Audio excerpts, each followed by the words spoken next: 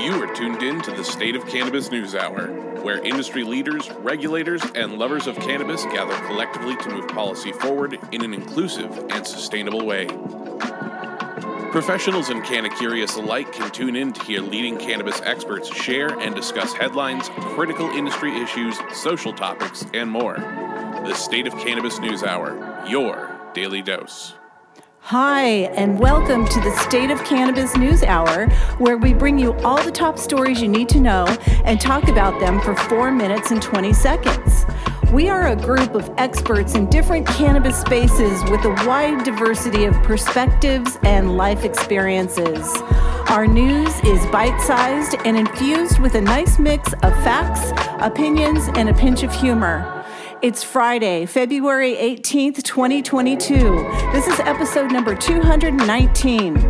I'm Susan Soares, the founder of the State of Cannabis News Hour, author of the children's book, What's Growing in Grandma's Garden, and cannabis's favorite grandma, aka Nanogram.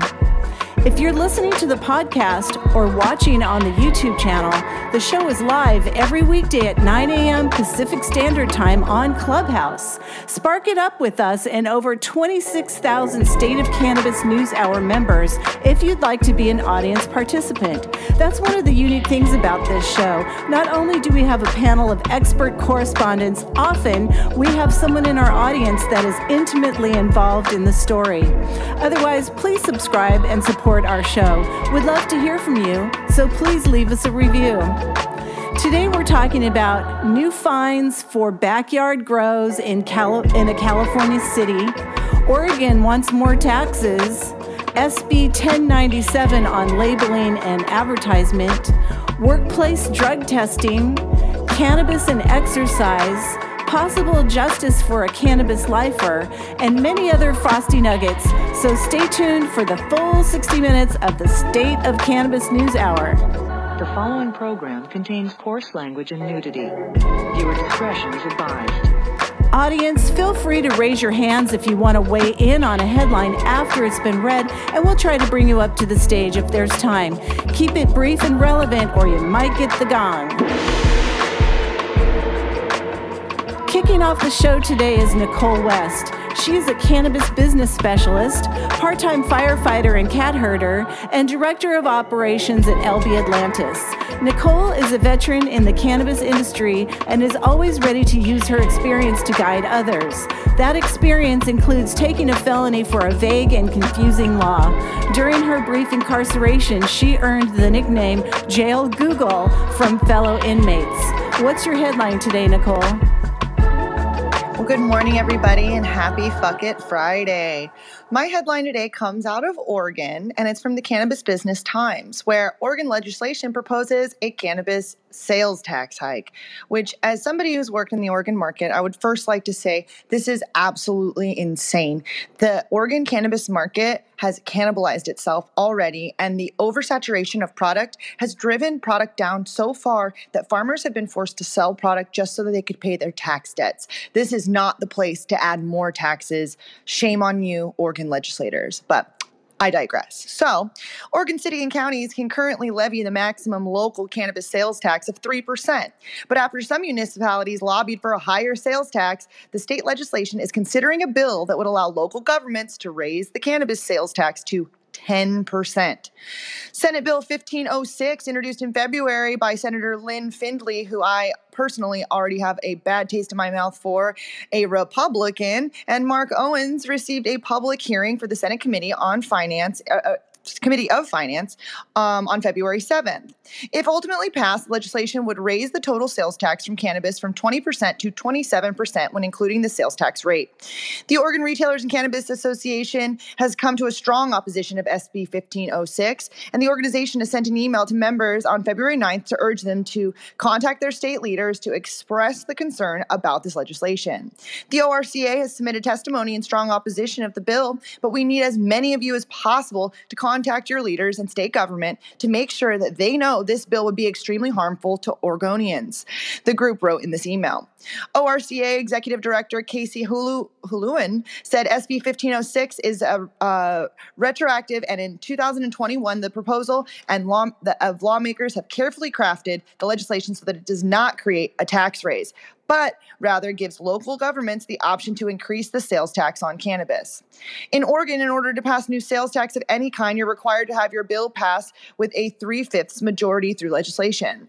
Huluan told Cannabis Business Times that at the very high tax threshold, and it's difficult to pass new tax typically. However, because this bill does not explicitly create or raise a new tax, it is not subject to a 3/5 majority requirement. And it's only subject to a simple majority requirement because it gives localities the option to raise their tax locally. It does not itself raise the tax. In 2020 election of Oregon voters approved Measure 110 to decriminalize the possession of personal amounts for all illicit drugs. And the initiative created drug addiction treatment centers and services that would be funded, in part by cannabis tax revenue.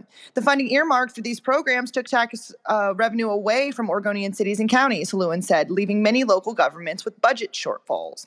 That created a backlash among people, especially in the eastern portion of the state, areas where the small towns are really doing quite well, bringing in lots of local revenue from the Idaho cannabis market, literally quoted in the fucking article, where people are driving across the county to buy cannabis from Ontario. So I just really definitely want to say that this is a big, bad situation for the state of Oregon. I would not approve a tax hike. Local municipalities will do it. Oregon has already completely cannibalized itself. Product is so cheap in Oregon, and I just can't imagine that another tax hike would actually be a good move for the farmers and for the retailers and for the manufacturers of the state of Oregon. Also hidden within all of this would redirect a bunch of these tax dollars to local law enforcement rather than to the rehabilitation programs that they were already earmarked for. So I'm not surprised by this whatsoever. However, I say if you're in Oregon, please reach out to your local lawmakers and beg them to not pass this ordinance or this law. And I'm Nicole West reporting for the State of Cannabis News. Thank you, Nicole. It just makes me want to have the deep conversation about local control. There's so much redundancy. It seems really wasteful of tax dollars that we have to have all of these officials in all of these little teeny cities that don't know what they're doing, and it's so frustrating. And, would it be better to just consolidate some local governments? I don't know. I'd like to have a really deep dive on that. What do you think? The drumbeat of law and order claims in Oregon has been so loud lately. First, they're talking about how they're going to have sort of a military intervention in the southwestern part of the state where there's all those illegal grows, supposedly. Then they're talking about a terrible problem with human trafficking and all the big stories there. So, gosh, it really seems like the police unions and the police are really reaching in. Plus, they want to change the output of the taxes from treatment to more law enforcement. I mean, I don't know.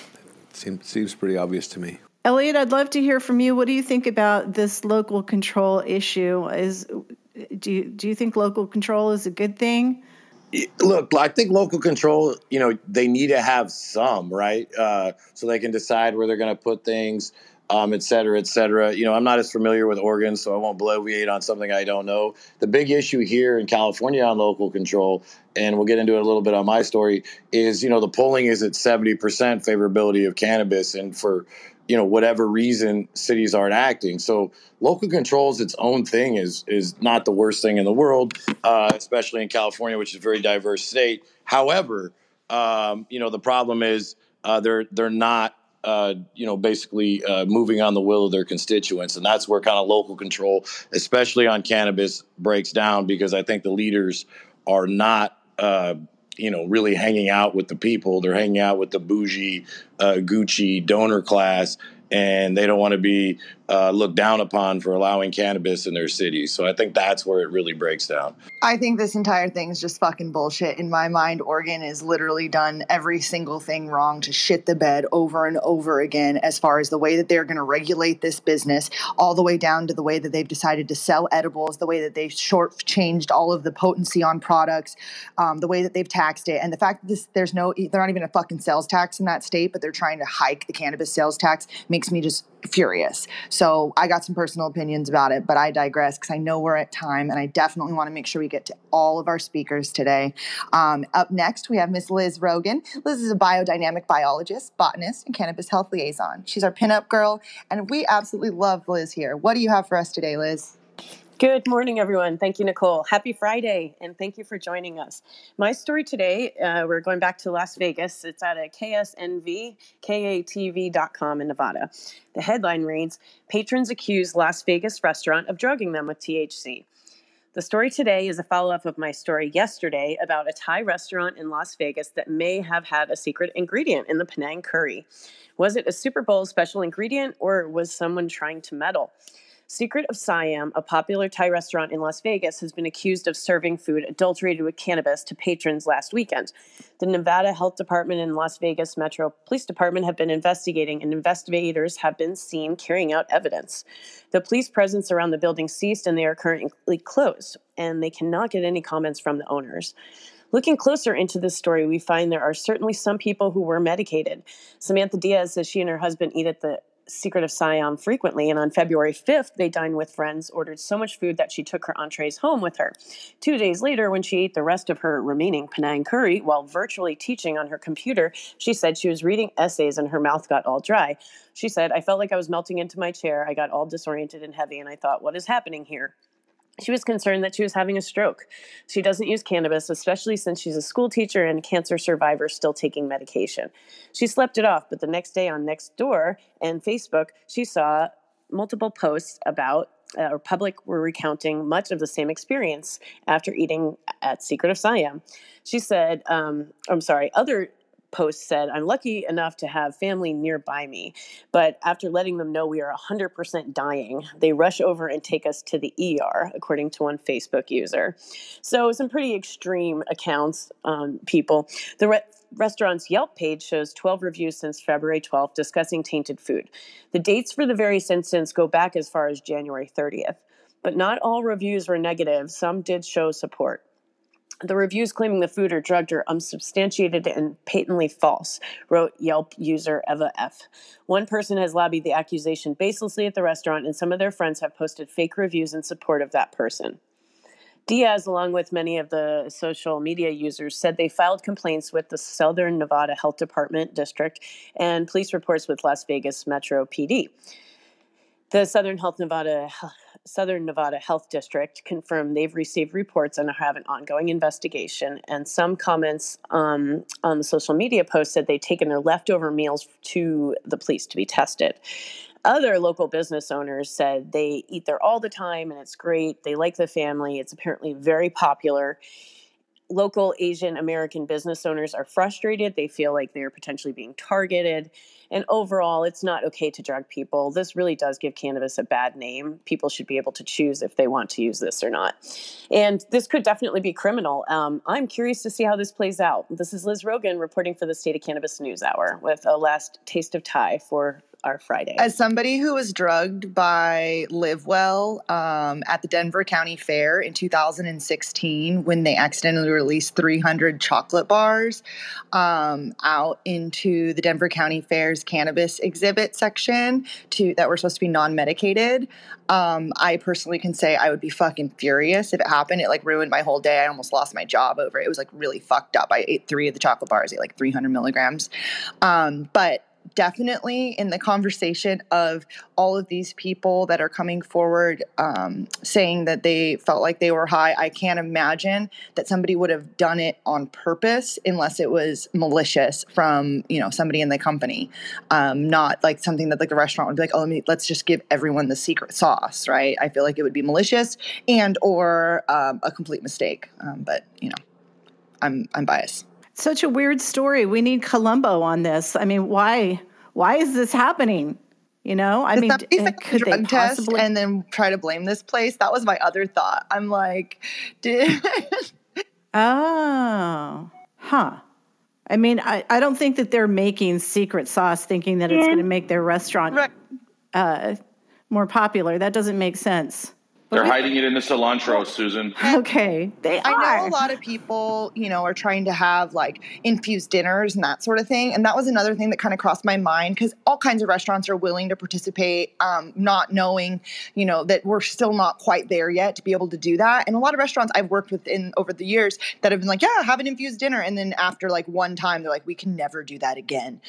Because, the ABC, as far as their liquor licenses and all these different things, the health codes of bringing product from the outside and that sort of thing. But my other thought was that maybe this restaurant has somebody that was willing to participate in an infused dinner and something got left behind as an accident. That was my accidental thought. My malicious thought is like somebody was like, fuck this place, I hate my job, put a bunch of shit in there. And then my other thought is that it was an accident. It was somebody failed a drug test and needed to have someone to blame. Or a competing restaurant that wants to put him out of business, or a racist motherfucker. We've got Jaja up from the audience. I'm not sure where we are at time, but love to hear from you, Jaja.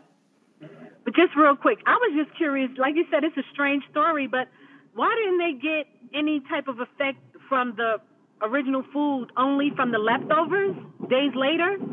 That's what seems strange to me. Yeah, like why weren't you high when you left the restaurant? Like why did it take That's so the people were, to be clear, there were, if you look at the comments, there were a lot of people. Some people said, I went out to eat with my wife, and by the time I got home, I was high. It seemed like most of them had about a 30-minute onset time. The woman with the leftovers, she couldn't eat her food because she'd ordered so much. So she noticed it specifically that it was the leftovers. So that was kind of pointing out there was actually that food, not some other food. Wow. All right. Well, we're really sorry, Secretive Siam, that this is happening. I hope that this is something that gets worked out. And also, I hope you didn't actually purposefully drug people. I think we figured out what the secret is, Nicole. I just wonder if this will be something that'll be like criminal, I mean, to really look at what, if that could happen. Well, didn't get in trouble and they drug Yeah, they'd have to people prove criminal intent. Yeah. But don't dose people without their knowledge. It's not cool. 100%. I eat edibles all the time, and I still was not okay with it. All right. And up next, we have Mr. Jason Beck. Jason's the longest-running retailer in cannabis history. He's also our very own industry's Kaiser Soze. What do you have for us today, Jason? Oh, good morning, Nicole. Today, my headline is specifically tailored for you because I know this is going to blow your fucking mind. Where California Senate Bill 1097, introduced by Senator Richard Pan, and that's Senate District 6 in California for everyone that wants to call his office today, because this is about the dumbest, grossest overreach of government that I've seen in a while, maybe since yesterday. In a gross overregulation, this bill, it ends to change the labeling requirements again. Here is a text excerpt from the bill's language. And in addition to the currently prescribed warnings would require cannabis or a cannabis product other than those for topical use to include a warning label that covers at least 1/3 of the front or principal face of a product, is in 12-point type, is bright yellow, and includes a pictorial or graphic element as specified and one of a series of warnings. The bill would require the licensee to use a mandated rotating warnings approach where batches of products are equally divided between the prescribed messages. The bill would require the department, in consultation with the State Department of Public Health and the University of California, San Francisco Center for Tobacco Control Research and Education, to either rectify the warnings or provide updating warning label language and designs every 5 years, commencing on January 1st, 2030. Well, let me tell you something.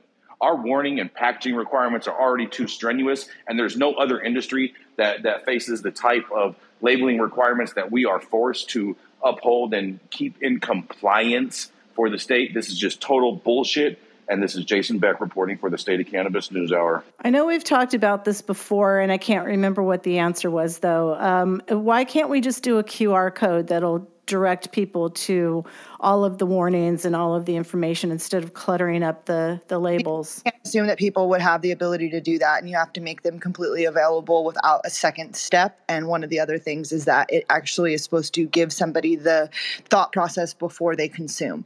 So you'd have to actually go out of your way to do that. So there's ways that you can do that in regards to like tracking and stuff that I think would absolutely make sense to see the seed to sale. But the requirements and the reason why that they put it on there is so that you can have the disclaimer prior to making any next step. Okay. By the way, my PTR picture is our QR code to our podcast, in case you were wondering.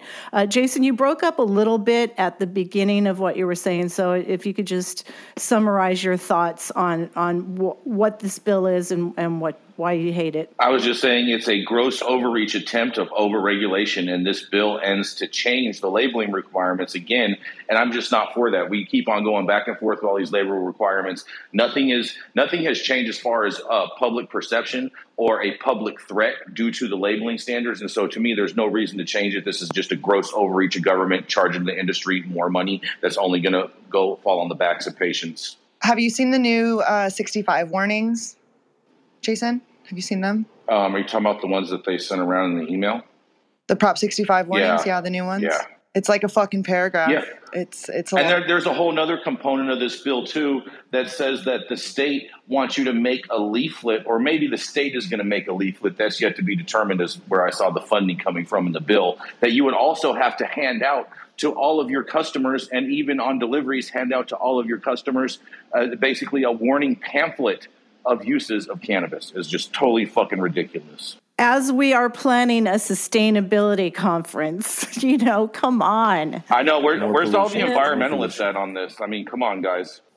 For a change, Jason, I totally agree with you. What? I agree that how's that for crazy ass shit? I agree with Jason. This is a complete overreach. All these labeling requirements are bullshit. The fact that the plant is basically generally recognized as safe, which the definition is it's never killed anyone, ever. All right. Well, thank you so much for that headline, Jason, and everyone for your opinions on that. And yeah, never killed anyone ever. Falling out of bed has killed more people than cannabis. And up next, we have Miss Gretchen Gailey. Gretchen is a Washington insider and the founder of Panoptic Strategies. What do you have for us today, Gretchen? Good afternoon, Nicole. To round out the week, let's do a little safe banking. Marijuana moment, the headline: Congressional Committee discusses challenges marijuana businesses face in economic recovery from COVID. A congressional committee held a hearing yesterday to address the unique financial challenges that small and minority-owned businesses face as the economy recovers from the COVID pandemic, with a particular focus on how those struggles have played out in the marijuana industry under a federal prohibition. The House Financial Services Subcommittee on Consumer Protection and Financial Institutions, chaired by Representative Ed Perlmutter, heard testimony from the Minority Cannabis Business Association on the economic barriers federal policy has created within the burgeoning market. He said states and territories continue to legalize medical and adult use cannabis. Mississippi just passed legislation establishing a medical cannabis program this month, yet we will not have even resolved the conflict between federal and state banking laws. Not only must these businesses contend with the ongoing pandemic and other economic uncertainties without being eligible for any federal SBA aid, but they do so while being shut out of the banking system. A public safety threat is forcing this industry to do business in all cash and is turning into a public safety nightmare. A potential solution to at least some of these challenges could be the passage of the Safe Banking Act, which would protect financial institutions that work with the legal cannabis businesses. A piece of legislation recently cleared the House for a sixth time, but it's continued to face resistance in the Senate under both Democratic and GOP control. Senate leadership has argued that comprehensive legalization must be enacted first, though Majority Leader Chuck Schumer has signaled that he'd be open to advancing safe banking if certain amendments were made. It's possible the discussion at the hearing could help to inform those changes. Perlmutter began his questioning by addressing MCBA Executive Director Amber Littlejohn. He asked her to describe how the industry's lack of access to traditional lines of credit and investment opportunities has contributed to small cannabis businesses, quote, being pushed into predatory loans and business arrangements. She said, with federal law limiting access to traditional funding, many cannabis businesses are initially funded through friends and family and personal wealth. And given the wealth disparities, especially among those most impacted by cannabis prohibition and the war on drugs, this is not an option. large operators have no issue accessing capital. Representative Ayanna Presley also addressed the issue at the hearing, noting that the industry's specific exclusion from federal relief during the COVID pandemic, quote, added insult to injury for small and minority-owned businesses. She said ensuring Black and brown folks can start and sustain cannabis businesses is a matter of economic and racial justice. There are many attempts to keep those that were disproportionately locked up because of this failed war on drugs, to keep them locked out from the multi-billion-dollar industry. This need has become even more evident when compounded by the disparate impact COVID has had on communities of color and minority-owned businesses.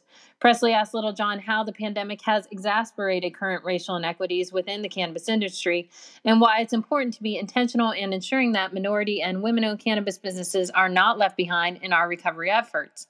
Littlejohn said that many people agree that ensuring that the people who've been most harmed by cannabis prohibition are participating in an important part of legalization, but the way the state laws are created right now, they are dealing with almost insurmountable barriers to entry and the challenge of competing when markets are captured by a handful of individuals. It is really a dire situation, and if we don't get the resources now, many minority businesses are just not going to make it to legalization. They won't make it till the end of the year. And as I mentioned earlier, there are some, unfortunately, that will not make it to the end of this week. I say that, this hearing is a great necessary first step in helping with dealing with minorities and finding them a pathway to greater access to capital and financial services in the industry. I see this definitely as a way that Perlmutter will be looking at ways to add amendments to safe banking and perhaps to help move this along and get it passed by the end of the year. I think this was an important discussion that they had yesterday, and I hope that the Senate takes notice that there are ways to help minorities without having to push an all or nothing bill. This is Gretchen for State of Cannabis NewsHour. Pass safe banking. Fuck yeah, pass safe fucking banking. Yeah, and all the things that they discussed and the challenges that the minority and women-owned businesses face weren't exactly addressed. They discussed the challenges. They didn't point out how safe banking would actually help. So there's still a long way to go with safe banking. Right, and my hope is from this discussion, seeing the problems, that this will help Perlmutter and others who are weighing in on safe banking to come up with the amendments that will make Senator Schumer happy to bring it for a vote on the Senate floor. Hold on, do you think anything is going to make Senator Schumer happy? I think the only thing that makes Senator Schumer happy is his face on a billboard in Times fucking Square. If we can get it with safe banking on that billboard with him, I think that'll get it done. The man loves publicity. Billboards. So He's a shameless self-promoter. If he can be the savior of safe banking and getting it done, I think he would do it. The only way he's going to allow it or to come for a vote, there have to be amendments to it. And Perlmutter has no problem with amendments. So let's tack them on there and let's get this shit done. Get this shit done. All right. Well, thank you so much for that headline, Gretchen, and everyone for your amazing opinions on this. Up next, we've got Shalina Panu, law offices of Shalina Panu, focusing on cannabis, entertainment, and psychedelics. The founder of Shall We Toke. What do you have today, Shalina? Thank you, Nicole. Good morning, everyone. My name is Shalina, and my headline for today is Cannabis and Exercise Want to Take You to Space.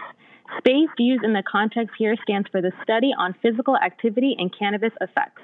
It was founded by a graduate student named Laurel Gibson at the University of Colorado Boulder. Gibson created Space to study the science behind why and if cannabis has a causal effect on exercise, particularly the effects of cannabis products sold in the legal retail market. Her goal is to find precise and factual data on the combination of cannabis and exercise. She is curious to figure out how the THC and CBD profile that are commonly used and easily available in legal cannabis products may play a role in the effects on exercising. Gibson is having experienced cannabis consumers come into the lab to give blood work and then run on a treadmill, first without using cannabis and then with. While exercising, she asked them questions about enjoyment, pain, time perception, and motivation. What she plans to achieve here is for consumers to receive data-driven facts so that they can make informed decisions towards using cannabis with exercise. Just a side note, she's still taking participants for this study, if anyone's interested. I wrote on my blog about cannabis and exercise back in April of 2018, where there was some, yet still very minimal studies done. In that blog post, a study found that cannabis potency actually increased during exercise, thus causing what is famously known as the runner's high. Secondly, it found that CBD played a major role in exercise as far as fighting inflammation and pain. Josiah Hesse, who is a marathon runner and one of the first participants in the SPACE study, stated that he made the life change nearly 10 years ago to start running to help treat his depression and anxiety. He said he had such difficulty in the beginning of his running journey, just like most people do when they start any sort of cardio exercise. However, once he started incorporating cannabis into his exercise routine, Shalina, you're roboting. You're roboting big time. No. I'll chime in on exercise and getting high. I have to tell you, over the past 2 years, I exercised high every day, lost 75 pounds, was more able to focus on my workout, go for long rides, get that nice runner's high that they were getting high and working out. Maybe it's Clubhouse. I don't know what's going on today. Shall we relight? Does anyone want to say anything about exercise and cannabis before we move on? Exercise and cannabis are both good. They're both good, and I can exercise without weed for sure.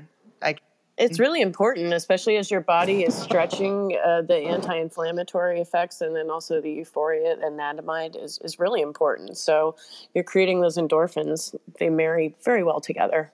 Exercise and medicate. I prefer to do cardio when I exercise with my weed. I do lung exercises all the time. Oh shit, Adam Ill wants to come up. Yeah. Channel. We got to hear from Adam Ill. Come on, Adam. What you got? Yeah. I do a thing on Twitch called Weed and Workouts every morning. I do for 100 days. I go for 100 minutes, and I get high with my audience, and then we work out together. And everyone loves it, and it makes me work out easier. I don't feel as much pain. My endurance and stamina is up. So yes, Weed and Workouts. Let's go. All right. Well, next time that's an ad. So, which speaking of ads, let's go into our ad. At True Classic OG, we live by one motto: stay true. We stay true to our legacy cut of True OG that is always fresh, piney, gassy, and delicious. We represent the spirit, hustle, and diversity of our great city of Los Angeles, and we stay true to the plant, doing everything in-house to ensure that you get the highest quality and consistency with every batch. This is what has made us LA's favorite OG, or as I like to call it, the best weed in a jar since weed in a jar. You are tuned in to the State of Cannabis News Hour, your daily dose. The thoughts and opinions expressed in the State of Cannabis News Hour are those of the individual speakers, not those of any other speaker at State of Cannabis or its members. The statements made in the State of Cannabis News Hour do not constitute legal or accounting advice, and State of Cannabis and its speakers make no representation regarding the legal status of any substance in any country, area, or territory or any other authorities. The views expressed in this room do not establish any fiduciary relationships. The sponsorship of the State of Cannabis News Hour do not imply or constitute any endorsement by the State of Cannabis or the expressions of any of the opinions whatsoever on the part of the State of Cannabis or any of its speakers. Viewer discretion advised. A family raised with roots in Long Beach, a single mother building generational wealth. The first of its kind, changing lives and enhancing highs. Medicate High Luxury. Meet Canna Express. High luxury cannabis flower and concentrates. Available now at your local Catalyst dispensaries. If you missed the beginning of the show, make sure to catch the replay or find us a few hours after the show anywhere you get your podcasts or on our YouTube channel. And if you like the content, please subscribe and leave us a killer review. Let's keep smoking the news. And up next, we have Mr. Christopher Smith, communications strategist and the publisher of the American Cannabis Report, and our very own Ron Burgundy. What do you have for us today? Good morning, Nicole. Thank you for the nice intro. Good morning, Susan. I have a pretty annoying and disturbing story today from the front line of the war on drugs, but I feel also very fortunate to have some help in telling what's been done to rectify this sorry situation. And that help will come from Mr. Stephen Post, who's here in the room today with us. He's a campaign manager and communication strategist for the Last Prisoner Project, and he's very kindly taken some time to join us today. Come up. There he is. Hi, Stephen. So I'll take the first swing at the story, if that's all right, and leave you plenty of space to fill in the blanks for us and help bring us up to date on what you guys are working on.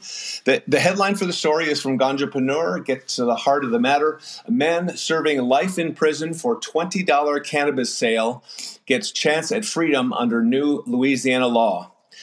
So Kevin O'Brien Allen, a 39-year-old Louisiana man, is serving life in prison without parole after being arrested for selling $20 worth of cannabis to a police informant.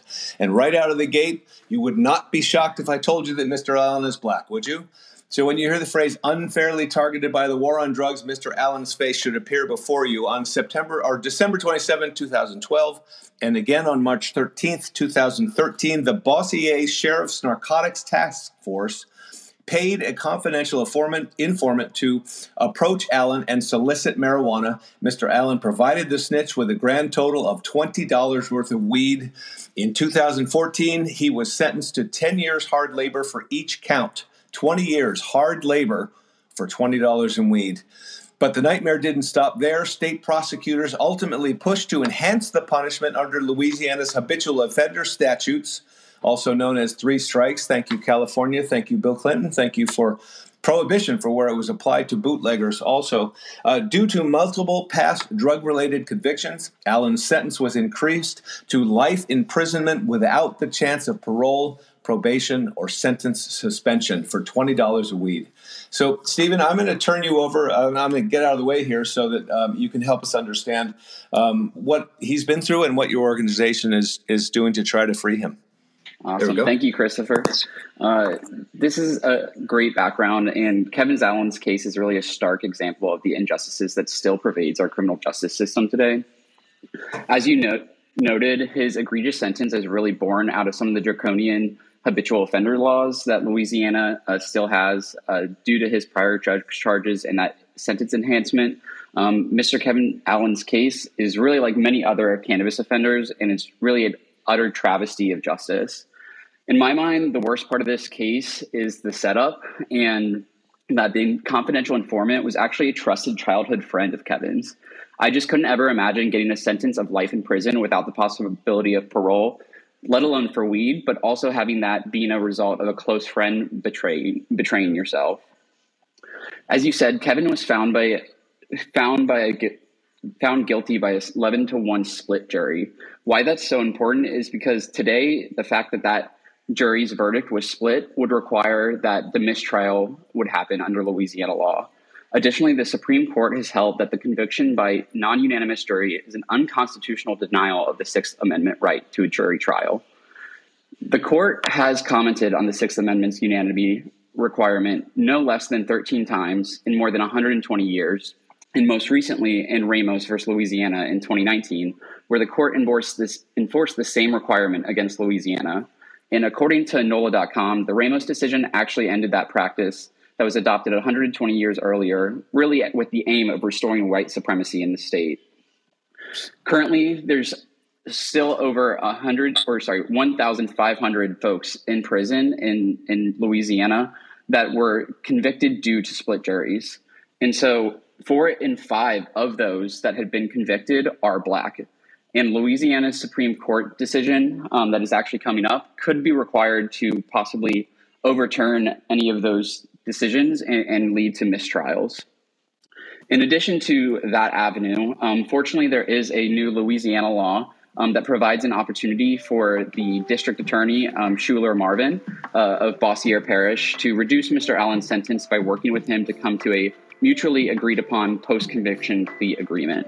In layman's terms, DA Marvin can release Kevin. So what we're doing here at the Last Prisoner Project is launching the Free Kevin Allen advocacy campaign to generate public pressure on DA Marvin to do just that. The more people who put pressure on DA Marvin to release Kevin from incarceration, the more likely he is to get free.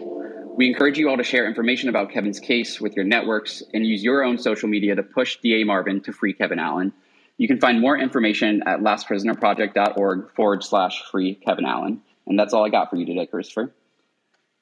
Thank you so much, Stephen, and thank you for taking the time to come on and help clarify what you guys are working on, and I appreciate you.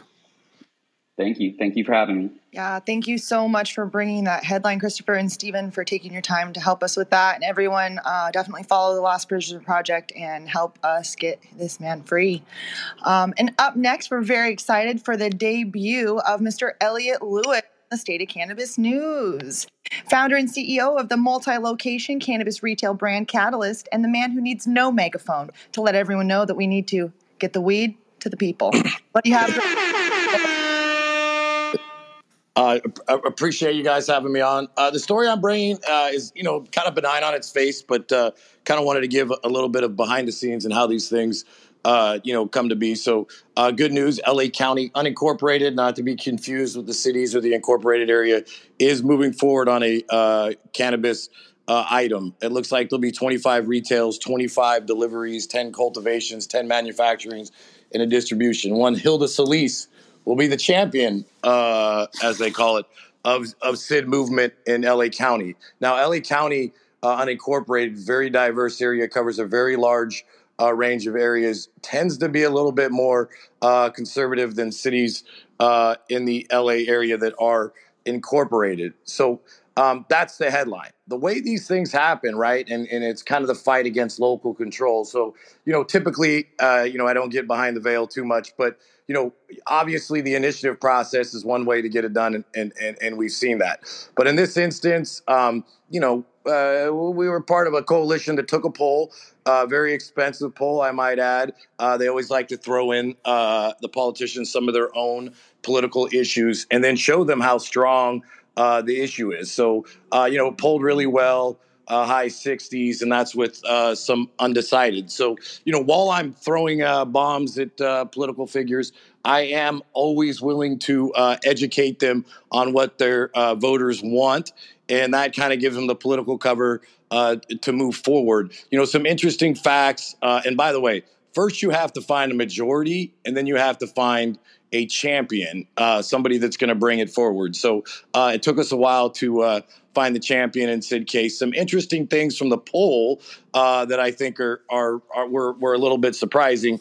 The two most popular items, and if you look at the talking points in the article, you will see why they exist, are what are the good reasons to open cannabis, taxes, and enforcement of illegal dispensaries.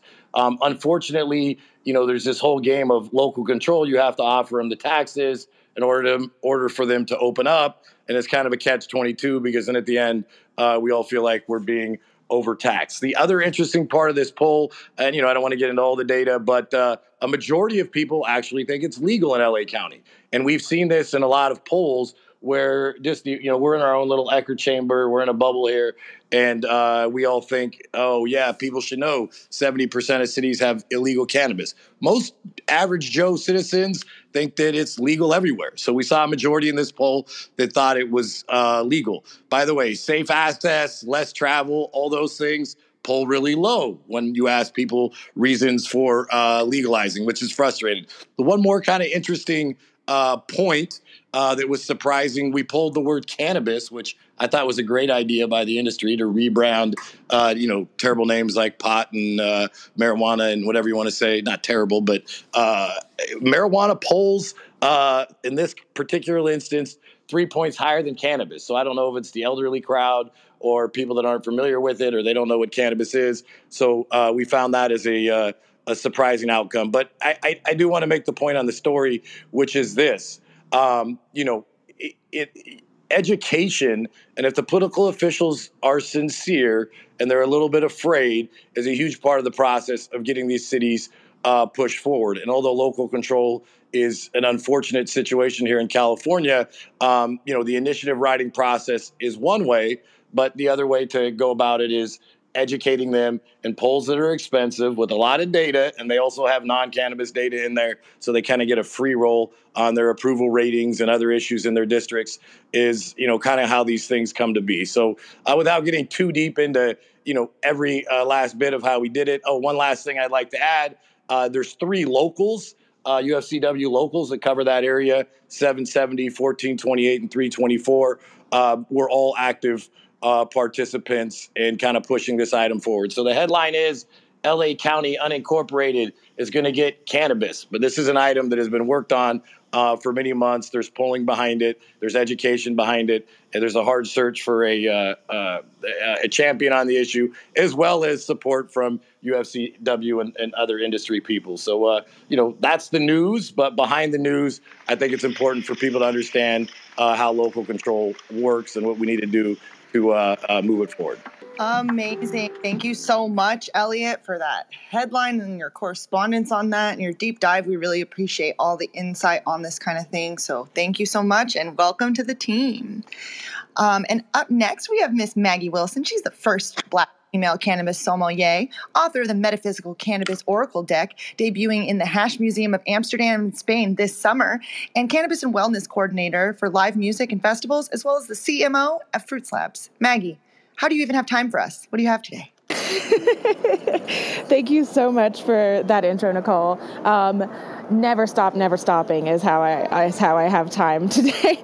Today, my story comes out of New York from Fox 43. It says New York plans to give $200 million to cannabis entrepreneurs of color. The ambitious plan still has several unanswered questions about where some of the funding will come from and how it will be dispersed. In an ambitious move to make its new marijuana industry equitable, New York is proposing a $200 million fund to help entrepreneurs of color and some other groups get into the business. But officials haven't yet nailed down some components that experts say are crucial to making the investment effective.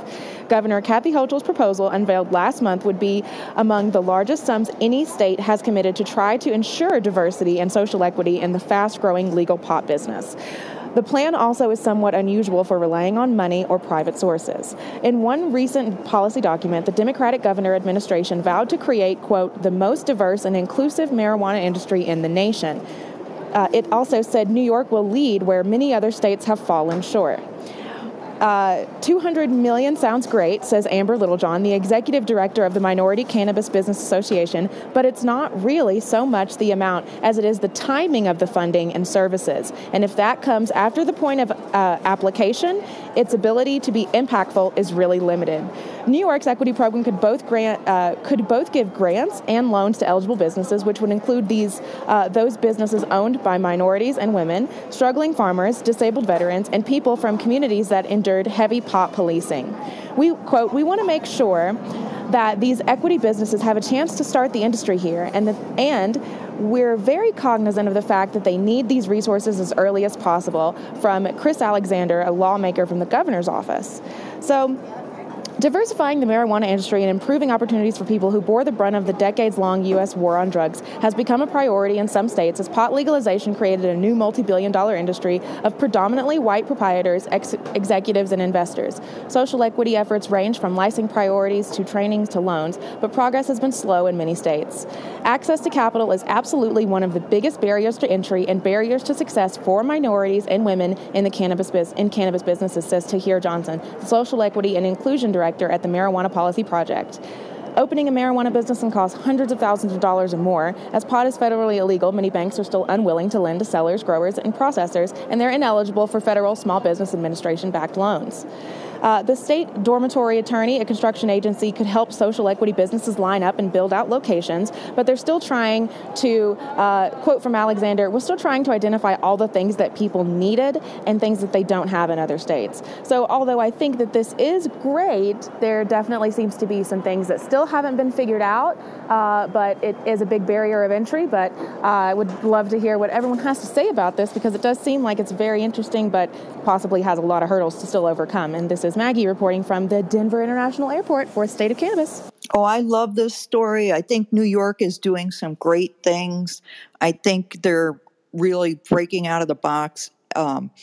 Massachusetts also had training programs that it offers to impacted individuals, which helps them with businesses and other skills that are needed. So I think the combination of training and funds could go somewhere. I don't know. Are you sure Mayor Marion Barry isn't the mayor of New York right now? Oh, I was just reading from that article, so I'm not sure if that was a mistype in the article, but it was from Fox, so probably. Fake news. The Washington guy? That was great, Maggie. You are Marion fake Barry, news. the Washington guy? The Washington, D.C.? You are fake news. That's what Jason, explain yourself. Or no, Seriously, don't. please don't. Oh, God. Don't let Jason explain himself. Let's get our next correspondent in. Thank you so much for that headline, Maggie, and thank you for taking time even though you're on the road. And up next, we have Stone Slade. We've been missing you, Stone. TV's dope dad from A&E's Modern Dads, host and co-creator of the new show Hitting the High Road with Stone Slade and Sensi Mag. What do you have for us today? Hey, Nicole. Hello, everybody. Good to be back. Today, my story comes from the Denver Post. Alex Burness over at the Denver Post. In a great common sense move, a Colorado lawmaker wants the state to investigate how workplace drug policies affect and in some cases discriminate against cannabis users. A certain dilemma has piqued the interest of Representative Edie Hooten, a Democrat from Boulder, when it was brought to her attention that people who use cannabis to treat ailments like epilepsy, nausea, and arthritis are being discriminated at the jobs. You've got a huge group of people in Colorado choosing to use medical cannabis instead of pharmaceutical drugs, Hooten said, adding that there's a whole class of Coloradans who are excluded from employment simply because they use medical cannabis. Initially, this legislative session, Hooten had proposed a bill that would protect employees, from being denied employment or fired from an existing job for legal off-the-clock cannabis use, but is now scrapping that plan entirely and starting with a fresh bill that would force the state to overhaul its approach to marijuana in the workplace. Her new bill will recommend creating a task force that would make recommendations to the State Department of Labor and Employment for them to use as a basis for the new state law. Business lobbyists are expected to fight the policy, but anything that disempowers their employers. Hooten promised that is not her aim. She's sympathetic, particularly to employers who have to hire people to operate heavy machinery. But the cannabis industry, on the other hand, generally agrees with her on this that this conversation is overdue.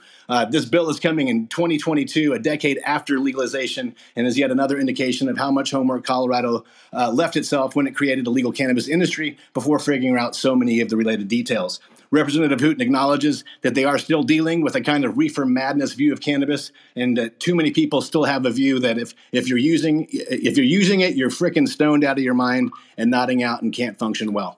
I got to say, man, hurdles and hoops are the way of the walk in the cannabis industry. And as we're seeing, many legal markets are having to backtrack and fix what was overlooked or just impossible to get past at the time of legalization because of the narrow or greedy minds that run the show. I wish Representative Hooten well in her fight, and hopefully that the newly legal and not yet legal states are taking notes and will get more right from the beginning, but I won't hold my breath. I'm Stone Slade reporting for the State of Cannabis NewsHour. Yeah, don't hold your breath. I'm just going to hold in this hit. That's a good move. Although it doesn't get you any higher. That's like such a hippie response, though, when they're like... It seems like this is on the horizon. I mean, they're all just talking about it with a lot of this workplace drug testing. So it's definitely become a hotter topic. It's rippling things. So I wonder if we'll actually see things moving forward before federal legalization, or what do you guys think? Deschedule or bust. Deschedule or bust. But I think with the Amazon move to stop testing its drivers in order to get drivers, I think has moved the needle quite a bit. All right. Well, thank you so much for that headline, Stone. We have missed you and glad to have you back. And up next, we have Anna Mead. If Captain Planet smoked weed, he would have asked Anna to stop hogging the bong. Coming to us all the way from Cape Cod, where she spends her winters writing books and her summers creating weed enterprises on the East Coast. The author of the book, The Big Sister's Guide to Cannabis, fighting for the underdog since day one.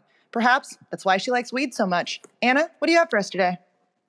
Thank you, Nicole, for that great introduction. My article comes out of Marijuana Moment from one of our favorites, Kyle Yeager. The Hawaii State Senate Committee approves bill to legalize marijuana for senior citizens 65 and older.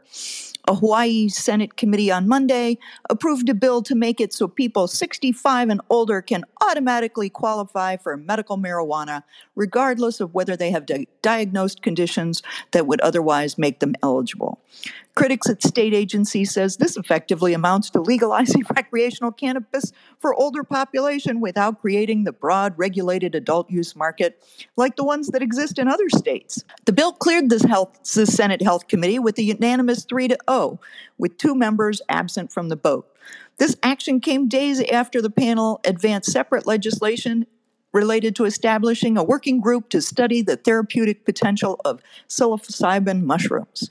The text of the marijuana proposal, which was slightly amended by the panel prior to passage, discussed a wide range of conditions like chronic pain that studies indicate cannabis can help treat. It states that medical marijuana has been demonstrated to positively help with these often reoccurring health issues, resulting in a better quality of life. The legislature further finds that such conditions have been broadly exacerbated by the pandemic, economic instability, and increasing uncertainty in recent years. Accordingly, the purpose of this act is to make it easier for senior citizens to access the state's medical cannabis program. It would make the simple regulatory change to this state's existing program. Now only patients who, as having a disability medical condition by a doctor, qualify for the program. It would expand it to also include anyone who has reached the age of 65. Meanwhile, it also references the mayor of D.C., the article we discussed yesterday. At the Hawaii meeting, the Health Commission chairman briefly addressed the amendments. In written testimony submitted by the panel, there was some problems in the draft language, and there were still some hurdles to overcome. But with these changes, they still have questions about it, so they put it on a docket, and they'll think about it for a little bit longer. But I wanted to see what the rest of the panel had to say about this unique proposal from Hawaii. This is Anna with the State of Cannabis News Hour. I'm wondering if they do this, if there's going to be a surge in fake IDs. DC just did this too, I want to say last week as well, and I think this is the absolute right thing to do. At the end of the day, self-medication is super important, and I think as you get older, the opportunity and the ability to make whatever fucking decisions you want to make, I think are more needed. And so I think, being able to choose that this is a medicine for you at 65, I think that makes sense. I actually really like this. I really like this for seniors to be able to have the right to be able to choose what they want to consume and not have to feel like they'd have to go and see a doctor and get a note and go through all those extra steps, because life's already hard enough when you're that age. Weed for all of the people. Come on. I'm going to jump into my story because I want to get it in before the end of the show. The city officials in Woodland, California are worried about illicit cannabis, and they're coming to a backyard near you if you live there. My story comes out of the Daily Democrat, and the headline is Woodland City Council increases fines for illegal cannabis by Gerardo Zavala. Currently, the city's cannabis ordinance allows for a cumulative total of 6 living plants at one time within a residence or detached structure. Any violation of this limit is declared a public nuisance, and violators faced negligible fines. There's a $100 fine for the first violation, $200 for the second one within a year, and $500 for each additional violation. So a city staff report noted that the potential revenue from illegal cannabis cultivation far outweighs the fines, making illegal cultivation worthwhile. Mayor Myra Vega added her support for the ordinance amendments, noting that she has been contacted by residents who have dealt with illegal growth in their neighborhood and the effect of the quality of life that it had. Quote, "I'm glad to see this come up and see that code enforcement is going to have support and something that will allow them to enforce and take action on illegal grows," Vega highlighted. The council voted unanimously to adopt the ordinance and to waive the first reading of it. So here are the changes if you live in Woodland. Citation penalties for every marijuana plant cultivated in violation of the ordinance will be $100 for the first plant, $200 for the second, $500 per plant for 3 or more plants, plus $1,000 per plant per day. The plant remains unabated past the abatement deadline set forth in the administrative citation. Any property upon which a violation is found will be subject to immediate abatement by the city. Any person found in violation will be charged with abatement costs and expenses calculated to recover the total cost incurred by enforcing the ordinance. Each day a person is in violation will be considered a separate violation. Wowza. This is crazy. And will it even help? Hopefully it'll help bring the weed prices back up, Susan, by people having to pay all these fines. All right. Well, we are at the top of the hour. That was a really great show. If you missed any of it, make sure to catch the replay or find us a few hours after the show, anywhere you get your podcasts or on our YouTube channel. And if you like the content, please subscribe and leave a review. A big thank you to all of the correspondents that comb through the headlines each day to bring us just what we need to know. Big thank you to Nicole West and our pinup girl, Liz Rogan. Thank you, audience, for being our eyes and ears when there's news in your city, county, state, or country. Your addition to our show makes the State of Cannabis News Hour news you can trust.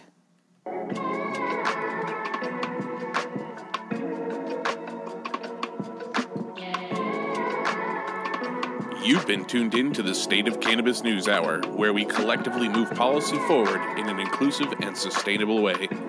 Start your morning on a high note and join us every weekday at 9 a.m. Pacific Time for the State of Cannabis News Hour, your daily dose. Show's over.